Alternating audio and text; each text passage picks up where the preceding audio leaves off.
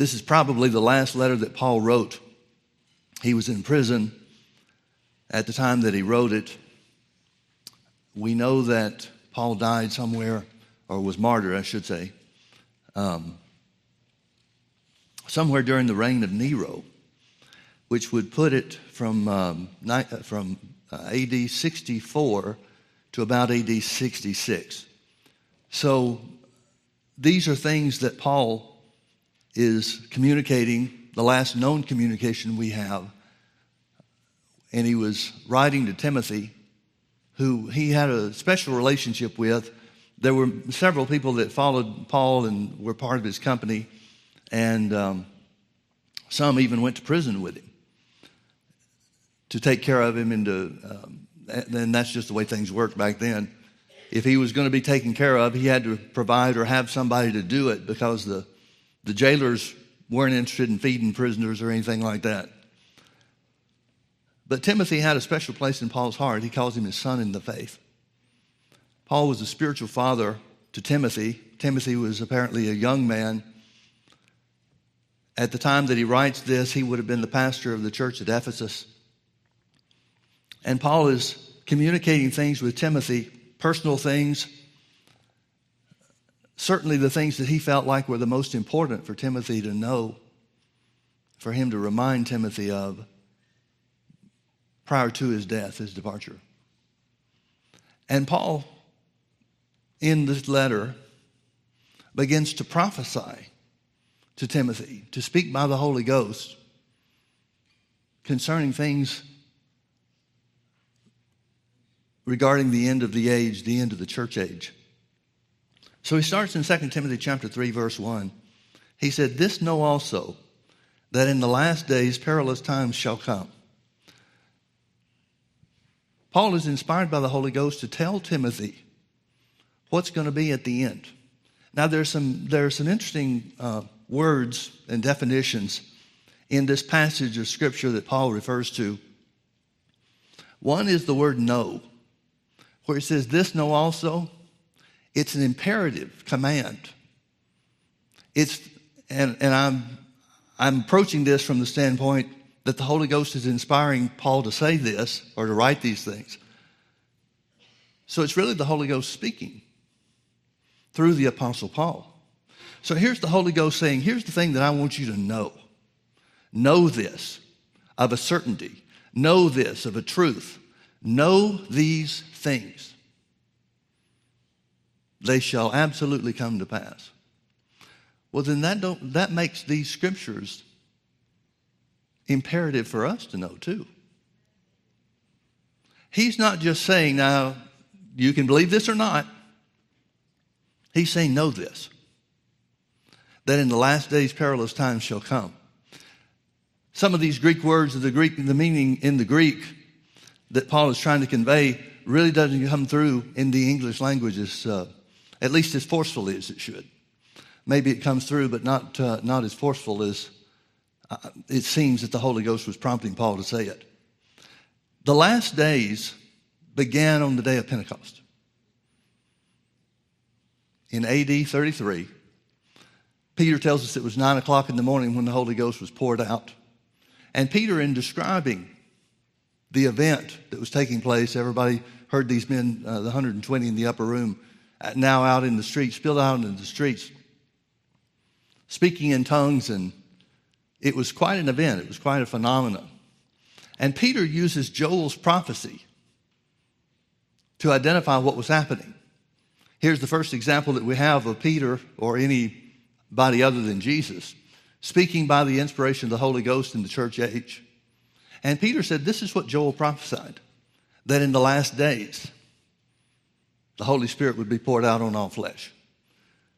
So the day of Pentecost was the beginning of the last days. And those last days have continued now for 2,000 years. It's for anybody that scoffs at these things or kind of blows them off, one of the things you hear from people pretty often is, well, they've been talking about the last days for 2,000 years. Well, they're exactly right. It has been the last days for 2,000 years. But the word that Paul uses here for last is a word that doesn't just mean during that time period, that age of grace or that church age? It means the last of the last things. It's a word that's used in a nautical context, and it means the last port. So if you're sailing, that's as far as you go, because there's no port that goes further. It's as far as that can be reached. So when the Holy Ghost says in the last days, he's talking about the last of the last days, the very end time of the church age. Now, what ends the church age? Jesus coming back for the church. The rapture of the church. In the Greek, the word that's used concerning the end of the church age, or these things that we're talking about, literally means the big event. Thank God there's a big event coming. And that big event is Jesus coming back for the church, taking us with him, catching us up into the air and taking us with him. So where it says in the last days, it literally means the very end season of this time period that we're living in. Same time period they were living in, this period of time called the last days. And it means this, it means we will be inside or surrounded by the characteristics of this season that he's going to refer to. It almost connotes or denotes the idea of being trapped inside. And we will be. We are. We're trapped inside until Jesus comes to get us. Now, that doesn't mean we have to succumb to everything that's going on. Doesn't mean that we're going to be defeated. But we will be surrounded, completely surrounded. And that's what Paul's saying. Completely surrounded by this unusual time, this unusual season. Now, folks, think about the context that Paul writes this in. He's in jail and going to be martyred for his faith. He's writing to Timothy, who some years later, at the age of 80, is killed, martyred too, for his stand against idolatry. In a time period where people were killed for their faith, Paul says things are going to get tough in the future.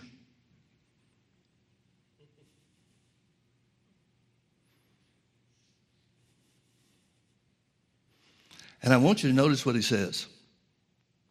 You've read these passages of Scripture before, I'm sure. So you know he talks about people.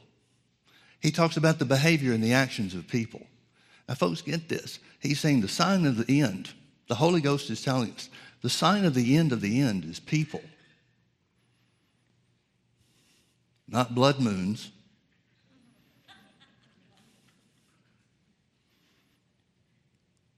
Not numerology. He says it's people. Now, I'm not saying that other stuff can't have value. I'm not saying that God's not in a lot of those other things. He may be, I don't know. But Paul said the thing you're going to be able to tell the last days by is people. People. So he says, of this time, it will be perilous. These times or these seasons will be perilous. Now, the word perilous has a lot of different meanings. One of the meanings that Strong's Concordance brings out is strength-reducing times. That's certainly true, but it goes even further. And remember, this is what we will be surrounded by. This word perilous is used only one other time in the Scripture. And it's fascinating to me, and unless you take the time to go through the tedious work of looking up every word that's used in these Scriptures, these first 4 or 5 verses that the Holy Ghost prompts Paul to speak, or that Paul prophesies about concerning the end of the end times, the end of the church age. Most of them are brand new words. You can't find it anywhere else in Scripture. This word perilous you can find one other time, one other place in Scripture. Let me read it to you from Matthew chapter 8. Matthew chapter 8, verse 28, it says, concerning Jesus, and when he was come to the other side into the country of the Gergesenes, Mark says Gadarenes. There met him 2 possessed with devils, coming out of the tombs, exceeding fierce. See that word fierce? That's the word perilous in 2 Timothy chapter 3. There met him 2 men possessed with devils coming out of the tombs, exceeding fierce, so that no man might pass by that way. He's talking about a ferocity. He's talking about a condition that kept people from going into a certain place or a certain territory. He's talking about something that wounds. He's talking about something that brings great danger.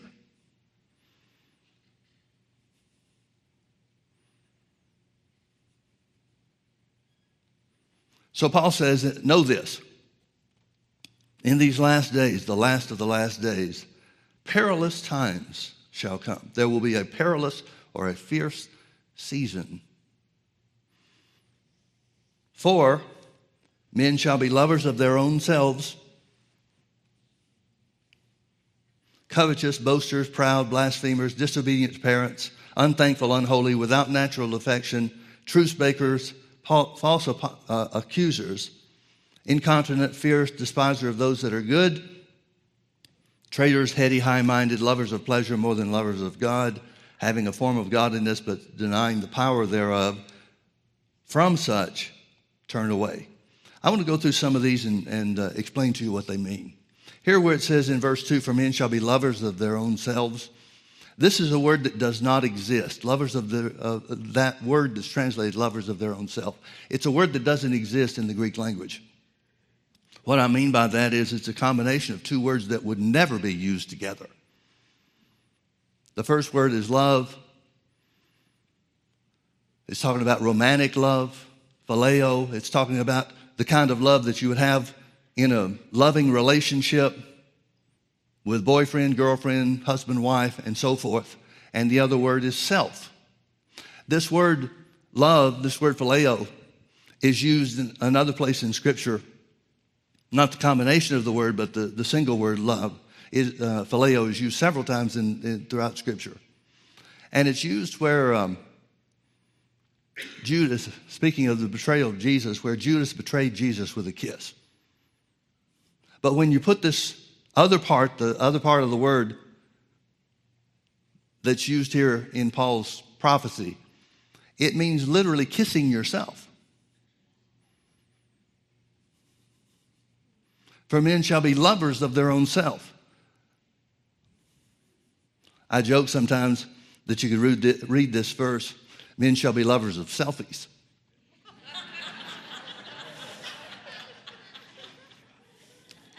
That's not exactly true as far as the meaning of this word is concerned. But it does mean so infatuated, so obsessed with self-love that self is the only thing that matters. Men shall be lovers of their own selves.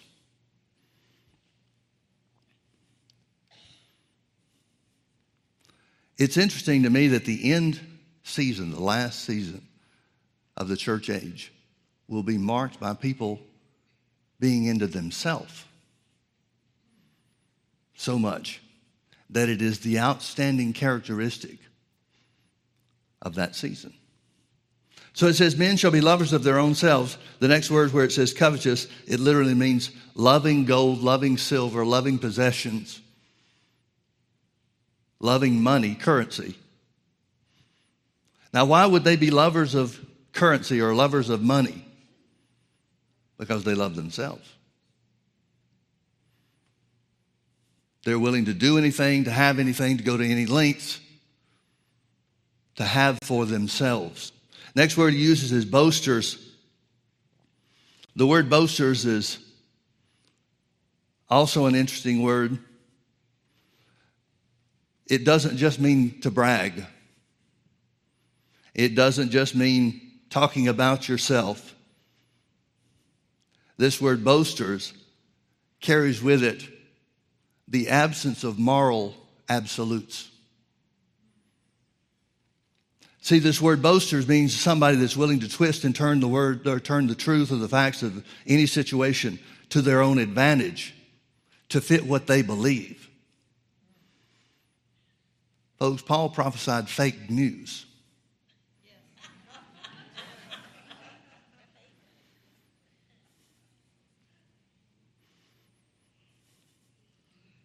Paul prophesied that the last season, the end of the last day period, the end of the church age, would be marked by people that were willing to twist and say and promote anything as long as it fits what they believed.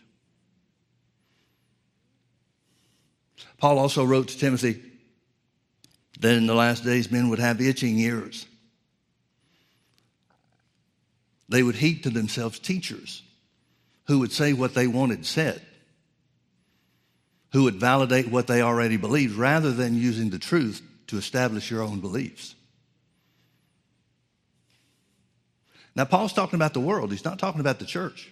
But you know as well as I do, the things that are in the world try to creep into the church too.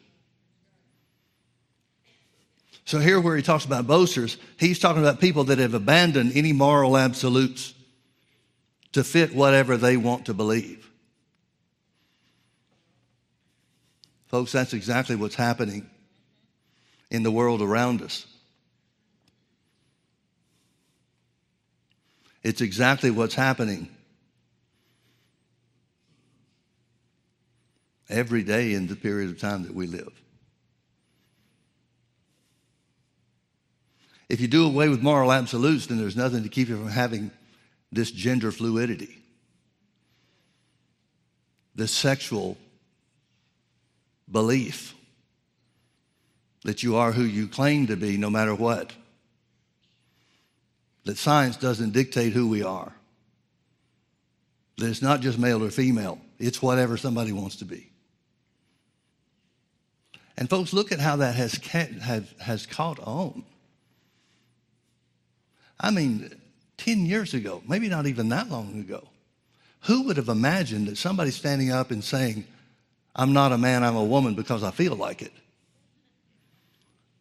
would not be laughed out of the country?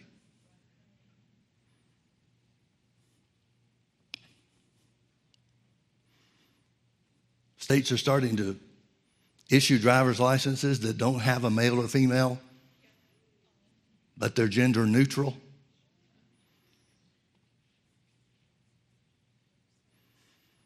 Stupidity is taking root. Not because it can be proven, not because there's any evidence of anything, but because it's what people want to believe. The Holy Ghost told us about that. He told us what was coming. Next one I think is proud. Proud carries the idea or the understanding that because of who they are, this season of time could easily be called the I am generation, because it's all about who people say that they are. It's not about truth. It's not about facts. It's not about science. It's not about anything that has a solid foundation. It's about what somebody says they are. Well, then the connotation or the meaning of proud takes us to the place where people feel entitled. See, because they love themselves, because they love provision, because they want to provide for themselves, because they have no moral absolutes, I'm entitled to whatever I want. It's where some of the social justice stuff is coming from. It's certainly where some of the sexual idiocy comes from. And Paul prophesied it almost 2,000 years ago. Next thing it says is blasphemers. We think of blasphemy as blasphemy against God. But that's not what this word means. This word literally means a dissolution of language. Now, there's several ways you can look at that. First of all, as I mentioned just a few minutes ago, 10 years ago, some of the stuff that is widely accepted would never have been even considered to be okay. The language has denigrated to such a degree in a couple of ways that it's just fascinating. If you didn't know Jesus, it'd be scary.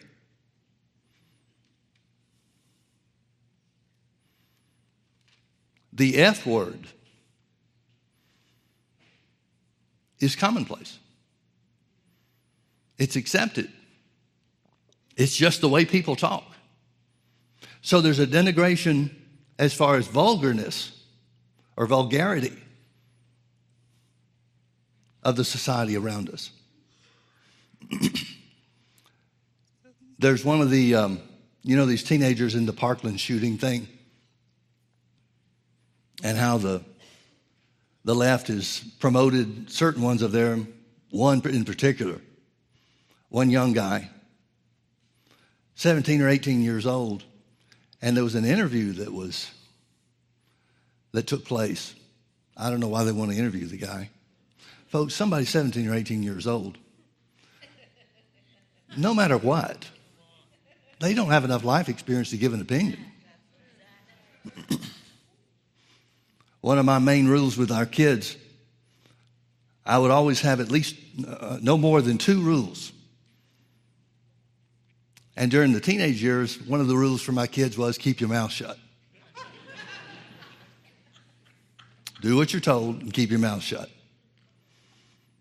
And I wasn't trying to be unkind to them. And I know in some parenting circles, I would have been Hitler,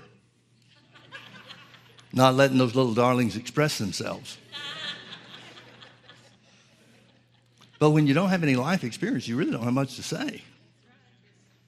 But this interview, you may remember what I'm talking about. This interview of this 17-year-old kid was so vulgar.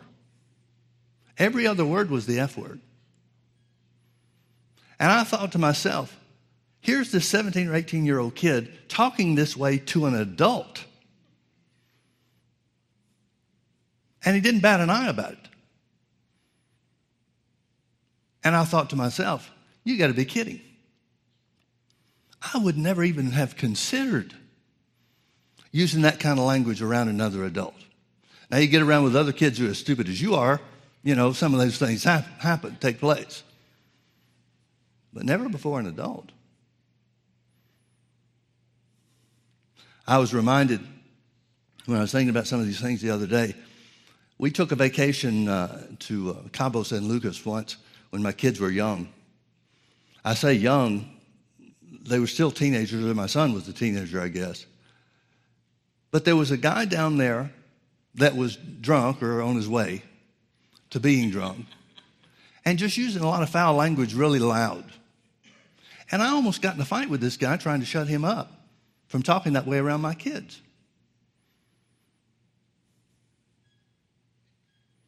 Boy, things have changed. Anybody that will even question somebody's vulgarity nowadays, they'd probably get arrested. But the other side of this blasphemers, the other meaning behind it, is where you change the meaning of words to fit what you want them to be. And folks, that's a common tool of the enemy. If you just redefine a word, then you can remove the resistance to whatever it is you want to do. The Bible says that'll be a sign of the end of the end. The next one it mentions is disobedient to parents. This phrase is a little difficult because it has a couple of possible meanings too. It literally means a loss of parental control, but it's unclear, especially in light of the things that we see around us. And what Beth was talking about with some of the stuff that's happening in the schools with this gender orientation stuff and the laws that are being passed. It's difficult to understand if it's just the individuals who are disobedient to their own parents or if the common general rule or general meaning of this phrase would be parents losing control of their children. Both seem to be at work. See, it could certainly mean disobedience to parents where a child no longer listens to his parent, whether he's young or whether he's old. The world is certainly going that way. You can trace a lot of the disobedience to parents that are taking place and that does take place in our country. You can trace a lot of it back to the TV show, the animated TV show, The Simpsons. Now, I've never watched the show, but when a TV show, popular TV show, I guess, showed that kids could be smart alecks to their parents, they started being smart alecks to their parents. And there are tons of entertainment venues, movies, TV shows, and so forth, that glorify the independence of children and portray parents as idiots. It's commonplace. Well, that could have something to do with this meaning. But it could also be that the parents lose control of their children, meaning the state takes over their control. Any law, like the ones that were mentioned earlier, that takes away my right to decide what my kids are going to hear, as far as I'm concerned, there might as well not even be a law.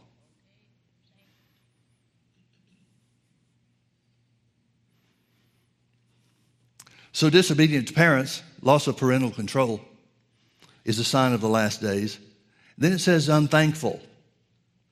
You know how many times the Bible talks about being thankful or giving thanks? It's a commonplace thing in the Scripture. It's a part of living a Spirit-filled life.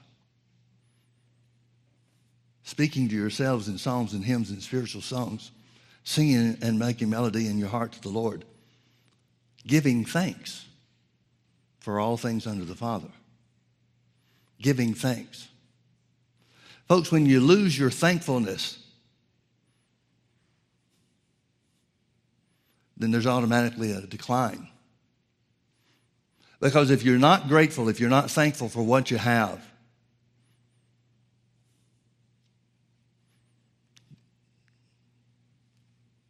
society as a whole begins to expect everything to be given to them. Again, there's this entitlement mindset or attitude.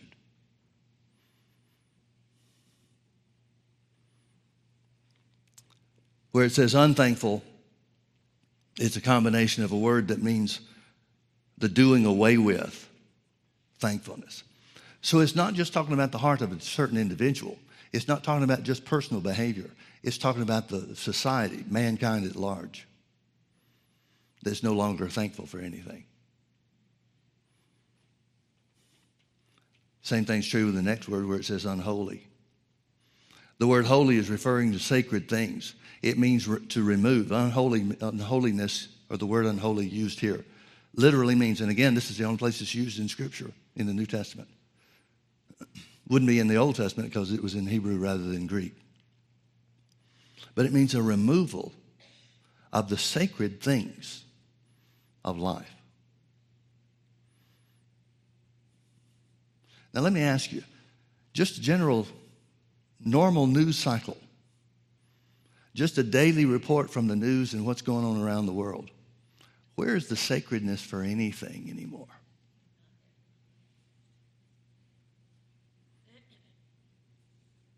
There's hardly anything outside of the church where there's any respect for anything sacred. Paul said that would be one of the things, the characteristics of the end times.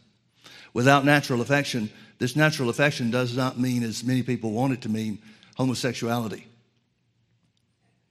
It's talking about without natural affection for your family. It's talking about further the breakdown of the family. Parental love toward children, children loving their parents. It's a removal of all those things. Truce breakers. You could apply this to any and every area. It's been translated things meaning litigiousness, or how quick people are willing to file suit and to break truces, break contracts, and so forth. But there's some real strong evidence, even though it's a brand new word that Paul coined by the Holy Ghost, again, just as with others. It probably means, or it could mean. It's hard for me to say probably because I'm not the one the word was given to. But it could mean there's some pretty strong evidence that he's talking about divorce as being the covenant that is broken, the betrayal.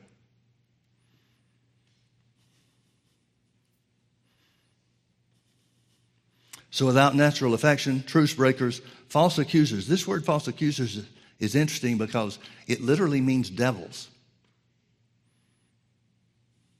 So there's one school of thought with certain commentators, that Paul, in the middle of this prophecy, in the middle of this thing that the Holy Ghost has shown him so clearly and so precisely, that Paul just is making an exclamation at the work of the devil in society. Or he could be just adding this to the prophecy. And if so, he's identifying the number one characteristic of the devil, and that's to bring accusation. Now, folks, if that's true, that should become a part of our understanding about how the devil works. Again, he's talking about the world, not necessarily the church. But as I said before, anything that the devil is able to do in the world, he certainly wants to infiltrate and contaminate the church with it too. And if that's the case, then the number one thing he talks about the devil is false accuser. How does that apply to us? Well, it applies to us in a couple of ways. One is we need to look at and understand how the devil works in the world. But we need to also understand that the devil is working overtime to falsely accuse us. Now, I'm not so concerned with what people outside of my realm of influence accuse me of. The area that I have the biggest trouble with is the devil accusing me to God and accusing me to myself. Those are the biggest works that the devil has in the Christian, in the believer, to hold us back, to make false accusations against us so that we feel unworthy to do whatever we have in our heart to do or whatever the Word tells us. He knows how to do it. So false accusers, devils literally, is what Paul talks about next. Incontinent, fierce, despisers of those that are good. Incontinence has to do with power or the absence of power. Now, the word that's used here is the word that's always referred to in Scripture. Again, it's a combination of words. One of the words is used, or the words that is used is dunamis, which always refers to the power of the Holy Ghost. It's talking about the creative power of God. It's talking about the sustaining power of God. So where it talks about incontinent, it's talking about a denial of the power of God. And notice what he attaches to that. He attaches fierce or savageness. This word fierce means to be savage. And he attaches to that despisers of those that are good. Again, he's talking about the world. He's talking about the attitude that the world takes, not just to the church. The church only becomes a target because the church believes in moral absolutes. Some of these bills and some of the measures that are going before the state legislature and that type of thing here in California are designed to remove the church's ability to insert moral absolutes, the teaching of moral absolutes. Because if anybody hears and believes that, the truth of moral absolutes, the fact that there are moral absolutes, the fact that mankind is made up of either men or women, and that homosexuality is a sin.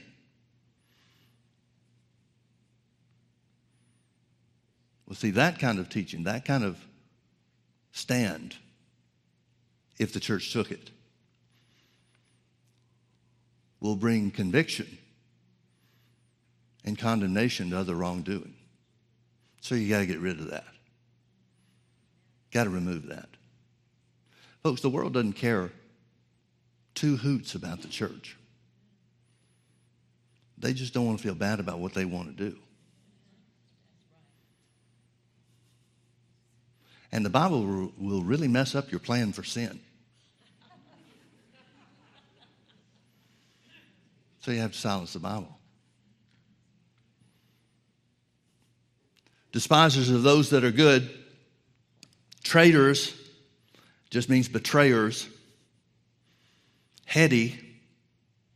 There's a word that is used earlier on. I missed it when we went by. But this word heady is similar to it. It means intellectual snootiness.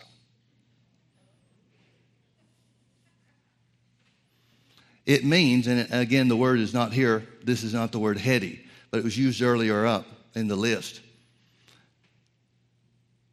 And it identifies the thinking or the idea that someone is so developed in their intellect that they're superior to everybody else. Well, we see that as the justification for a lot of things that are done. We see a lot of that in the news media. We see a lot of that in government. We see a lot of ideas, or the promotion of the idea, that you're too stupid to know what you need to do. So somebody's got to decide that for you.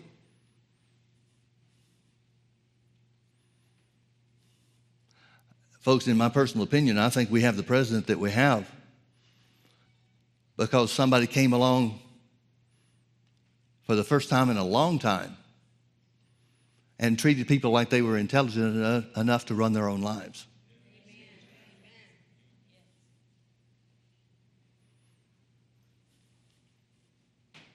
So this betrayal will be a sign of the end of the end.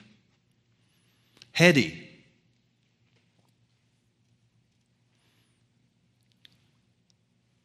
This carries with it the idea of impulsiveness, impulsive decisions without thinking about the consequences thereof. High-minded. Lovers of pleasure more than lovers of God. I want you to notice this. High-minded. Paul talks about high-mindedness in other places. It's not this word. He doesn't use this same word. This is a new word too, I believe, if I remember correctly. But in other places, Paul talks about high-mindedness as being anything, any thought, any idea that exalts itself against the Word or conflicts with what the Word of God says. Those are the things that we're supposed to cast down, the imaginations and the beliefs and the reasonings that we're supposed to cast down that create and develop into strongholds in our lives. It's an interesting thing that wrong thinking. God put so much trust and confidence in the creation called man that our wrong thoughts can stop the power of God. Now, I know there's a segment of the church that has the idea that since God is all-powerful and God is sovereign, which I think what they mean by sovereign means that just God can do whatever he wants to do, anytime he wants to do it. And so a lot of people have the idea that since God is all-powerful and God is sovereign, he can and will do whatever he wants to do, so whatever he's not doing means he doesn't want to do it. Whereas the Bible says you're the one that was given authority on the earth. You're the one that was given a choice in this life to do what you will. You're the one that was given a choice for life or death, blessing or cursing. It's up to you and not God. So the high-mindedness would be obstacles to anything that the Bible says, anything or everything that the Bible says belongs to us, or that we can have because we're in part of God's family, or that we can have because we've been given authority and power over the devil.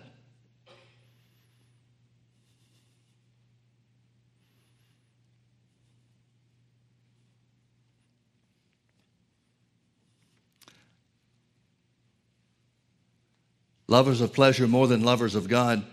I want you to notice that. If he had just said lovers of pleasure, we would understand that that could mean anything. But where it says lovers of pleasure more than lovers of God, it's comparing their relationship with God to their relationship with themselves.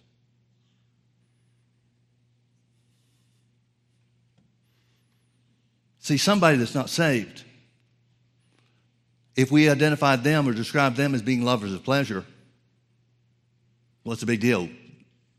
That would be understandable. But if we said they loved pleasures more than they loved God, at what point did they devise or develop any love of God whatsoever? See the point? So this is one that he's talking about as a warning, I think, to the church. Because remember, the church is a part of that season of being surrounded by all of these evil things, of being trapped in the sense that it's everywhere around us.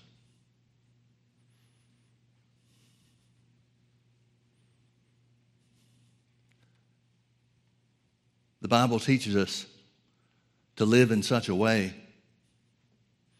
that we can be counted worthy to escape. And the escape is the rapture. Lovers of pleasure more than lovers of God, having a form of godliness but denying the power thereof, from such turn away. Having a form of godliness, this is not talking about the church, it's still talking about the world. Having a form of godliness means they develop some sort of moral virtue system to justify what they do. Again, this social justice stuff.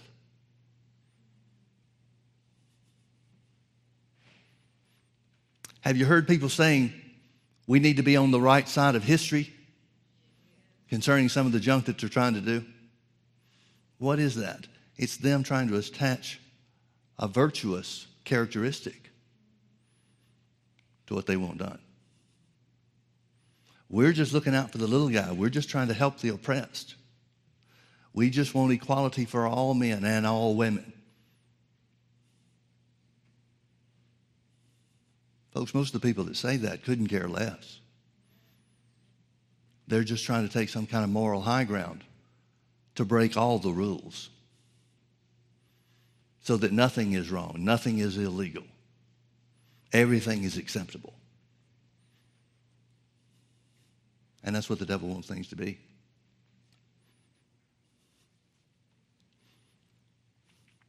Having a form of godliness but denying the power thereof. From such turn away. One translation says turn away in horror. Now skip down with me to verse 13.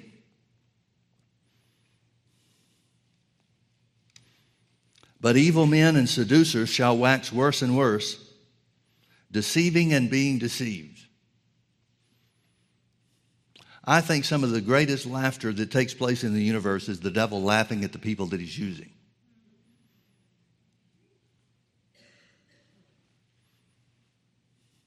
I'm not sure who to attribute it to. It was either Stalin or Lenin, Russian presidents of many years ago that both are responsible for the murders of tens of thousands of people. One of them coined the phrase useful idiots, talking about their own people who were supporting the leader, whichever one of the two it was. People that would support the leader because of what he said that he was doing things for, when in reality, he was just trying to control the people himself. And he called them useful idiots. I'm sure that the devil laughs his head off at the people that he has doing his work without any clue that they're doing things that are evil. Deceiving and being deceived. Evil men and seducers shall wax worse and worse, be deceiving and being deceived. But continue thou in the things which thou hast learned and hast been assured of, knowing of whom you have learned them. Now, what does he mean by that? Is Paul talking about himself? Is he talking about, remember the things that I taught you? Well, that may be a little part of it. But we need to recognize that just as John wrote to the church, we've got a witness from the Holy Ghost and we know all things. There's an anointing, an unction is the two words that John uses in writing to the church. You have an unction from the Holy One and you know all things. It literally means that a person that's developing themselves in the Word, they don't even have to be spiritually mature. But someone that is developing themselves in the Word, they have a right and wrong switch on the inside of them. They can know by the witness of the Holy Ghost, by the life of God within, they can know whether something is right or wrong. And it's a funny thing because so many times you got Christians, believers, people that have been saved for a long time, they'll get sucked into stuff that's wrong when brand new believers, brand new Christians knew all the time that they shouldn't.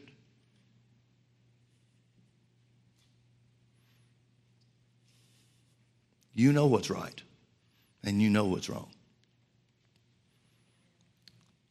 So continue, Timothy, in the things which you have learned and have been assured of, knowing of whom you have learned them, and that from a child thou hast known the holy scriptures, which are able to make you wise unto salvation through faith, which is in Christ Jesus. Notice the thing that overcomes and subdues all of that other stuff that he talked about the last season. The conditions of mankind, the conditions of society, the conditions of the world that we live in at the end of the end. All of that is overcome by the wisdom of salvation. Now, he's not talking about, he can't be talking about just being wise enough to get saved. Because you know as well as I do, that in itself doesn't bring wisdom for you to live your life. It's a good decision, good choice to make, supremely good choice to make. But that doesn't mean somebody is going to be wise in their life. But Paul says that's the purpose for the word. To give you wisdom, to develop you in wisdom so that you can overcome the world that you're living in. And from the things that he described, in many ways, the things that are taking place in our world, our present day, satisfies the criteria that he prophesies. Now, why do we want to do that? Why is the word so important? Verse 16, all scripture is given by inspiration of God and is profitable for doctrine, for reproof, for correction, for instruction of righteousness. Where it says all scripture is inspired by God, one meaning of that, he uses the word pneuma. The word pneuma is translated spirit, it's translated breath. It means a variety of different things. And you need to understand, or I'm sure you do understand, that the Greeks didn't come up with a word. When the Greek language was first originated, nobody was sitting around and saying, okay, now what are we going to use as a word to describe the Holy Ghost? And so Paul was left with using words that could fit or apply, or that he did apply the power of God and the presence of the Holy Ghost with. But that was not their original meanings. Which means words that are used to describe God and his power and his character are always going to be lacking. Because they're secular words trying to describe spiritual things. But here where it says all scripture is given by inspiration of God, one meaning is God breathed. One meaning is music. And here's the reason. It carries the idea that breath is blown through a flute to make a musical or a wonderful sound. Another meaning is fragrance. or smell. And the Bible is telling us, if we apply those things, the Bible is telling us things that stink in our own lives, the Word can make beautiful.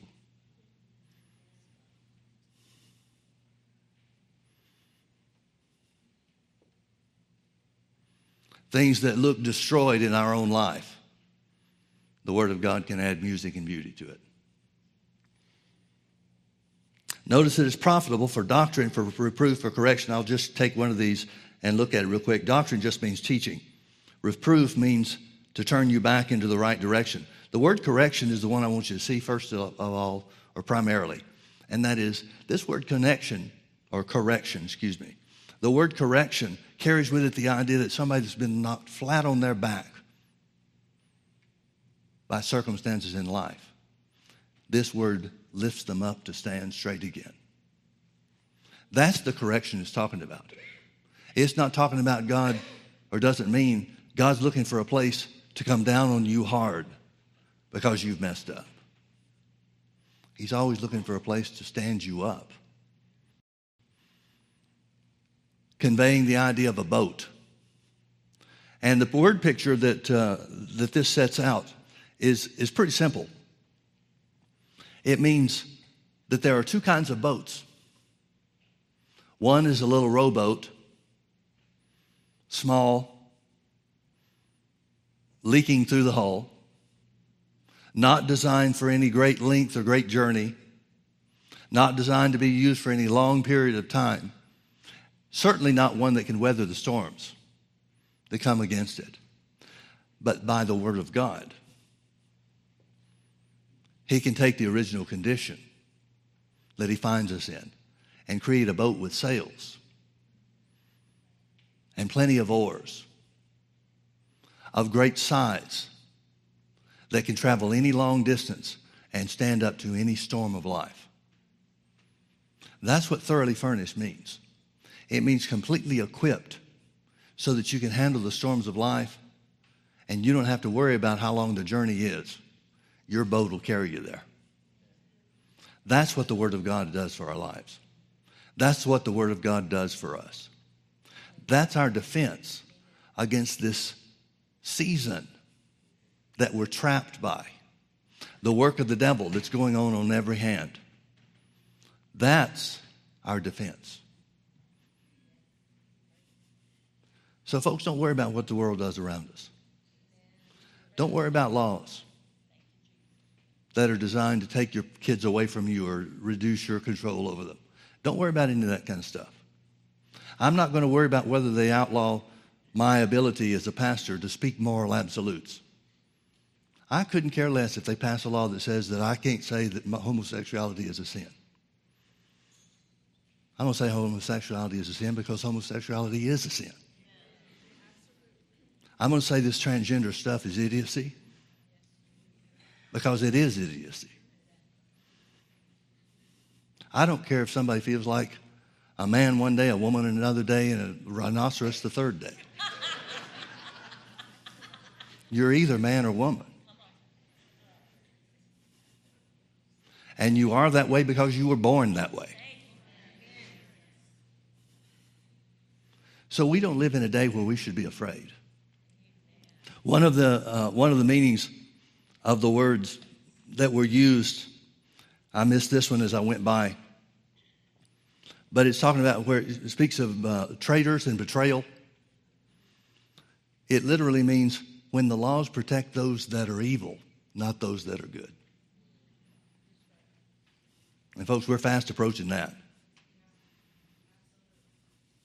We're fast approaching that. So what are we going to do? We're going to use the Word of God and sail through life. Amen. Doesn't mean we won't have trouble. Doesn't mean we won't be challenged. But folks, if God could give Paul the words to preach on the day of Pentecost and explain what was going on that he had no clue about. Now you're telling me, think about this. How much time do you think Paul spent in Joel's prophecy? I'm sorry, not Paul, Peter. How much information did Peter have about Joel and what Joel prophesied about the last days? Folks, he didn't know anything about it. He may have heard it preached once or twice. He may have heard something about it in the synagogue, but it's not like he's studying up on Joel's prophecies. But when the time came, God gave him the words to describe it.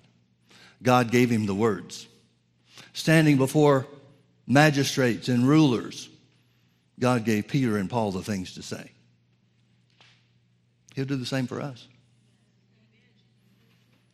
He'll do exactly the same for us.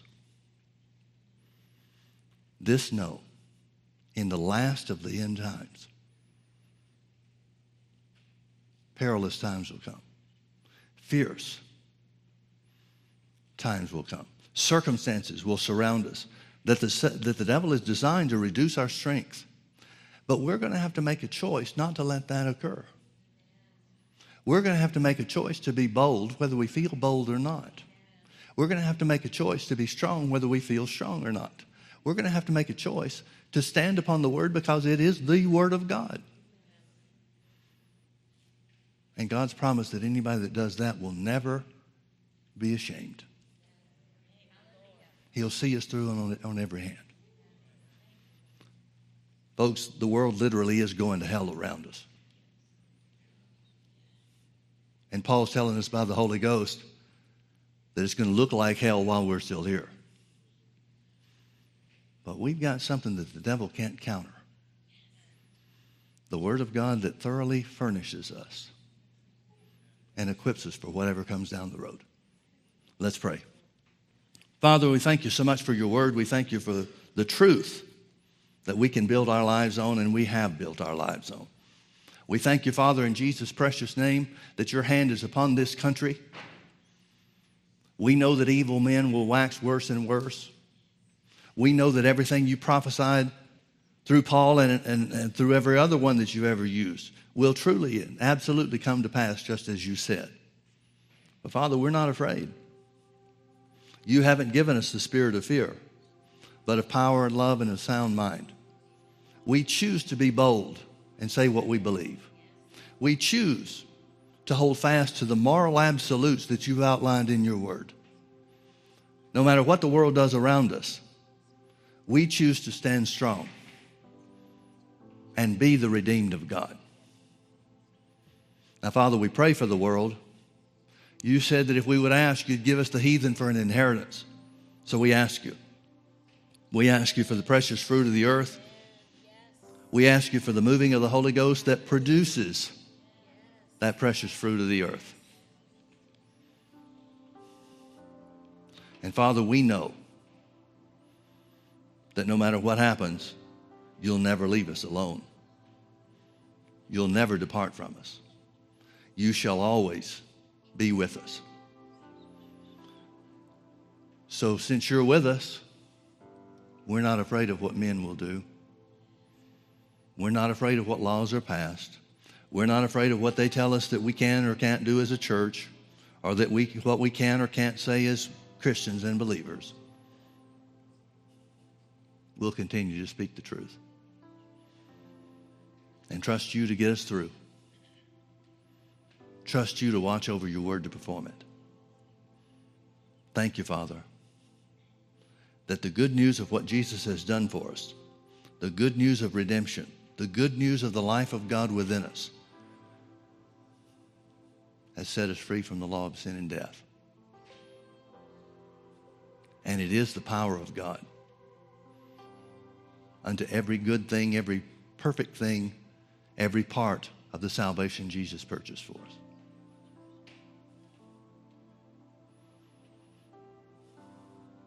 We love you, Father.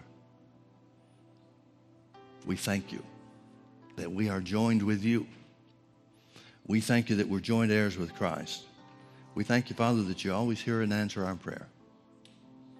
In Jesus' name, amen. Amen. Let's all stand together.